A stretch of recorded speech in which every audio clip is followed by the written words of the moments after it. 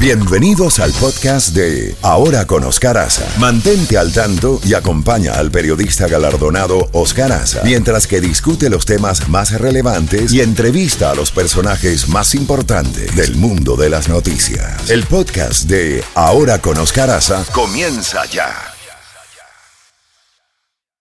Por Z92.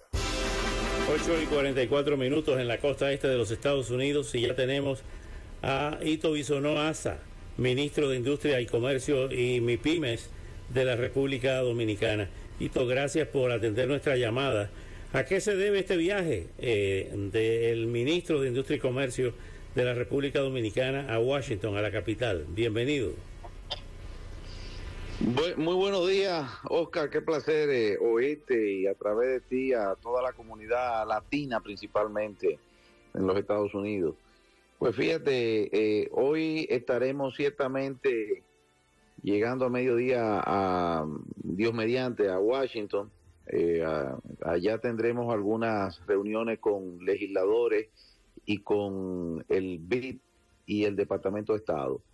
Primero, esta es una reunión que ya teníamos pautada con el subsecretario de Estado, José Fernández, y su equipo, y el Banco Interamericano de Desarrollo, así como el Banco Mundial, donde estamos viendo junto con Panamá y Costa Rica y Ecuador, a través de la Alianza para el Desarrollo de la Democracia, que es una alianza basada en el nearshoring que ahora se está desarrollando con la readecuación de las cadenas de valor y de suministro que antes estaban más enfocadas en Asia y ahora en América Latina.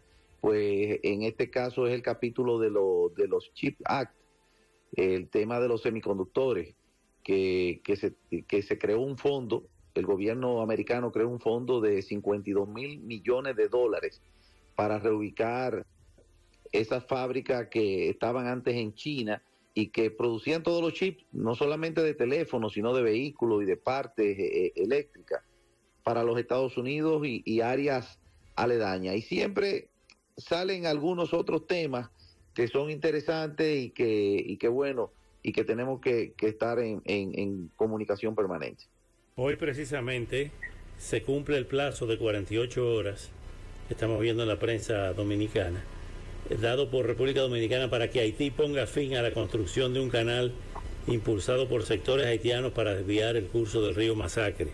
¿Cómo ves esa situación y en qué medida pudiera afectar el tráfico comercial entre Haití y República Dominicana si se cierran los 4 pasos fronterizos finalmente?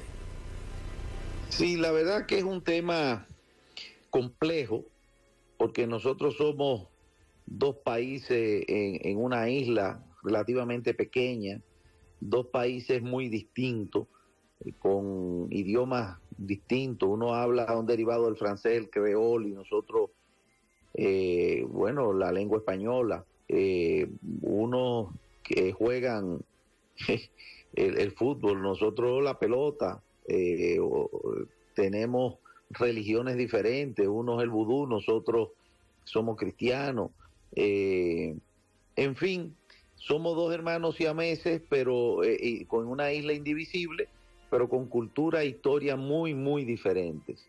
Y que cada cual, pues se ha labrado su propio destino. República Dominicana, a través del tiempo, pues, y más ahora en estos últimos 3 años, somos una referencia de estabilidad social, política, económica y de desarrollo, de crecimiento.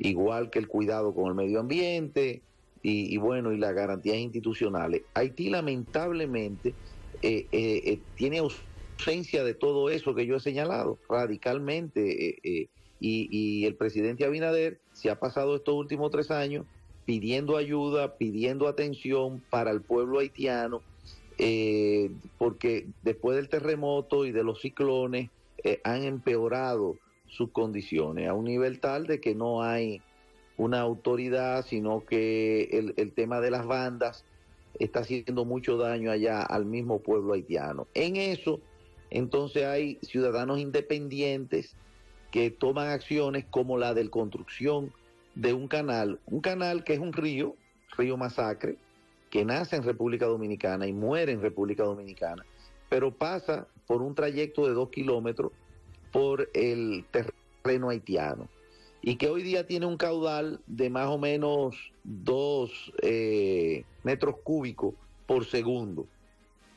Y para explicar lo más sencillo posible, el canal que están haciendo se tragaría los 2 metros cúbicos. O sea, estamos hablando de que es un canal para secar el río, no es un canal para tomar un poco de agua, ni es una toma como existen en el trayecto completo, 2 o 3 tomas de lado y lado que ponen un tubo o que ponen una bomba y sacan un poco de agua. No, esto secaría el río totalmente, y agua más abajo vuelve a entrar a República Dominicana, y ahí, bueno, no entraría nada de agua. De eso se trata. Lamentablemente el gobierno haitiano pareciera que no tiene la autoridad, el dominio. Cualquier país en democracia tiene el dominio de la fuerza pública, y eso ahora no existe en Haití, y bueno, estamos en ese proceso. Bueno, Hito, te deseo mucho éxito. Si tienes algo que agregar para la comunidad dominicana y latina aquí en Miami, en el sur de la Florida, pues bienvenido, y te deseo el mayor de los éxitos.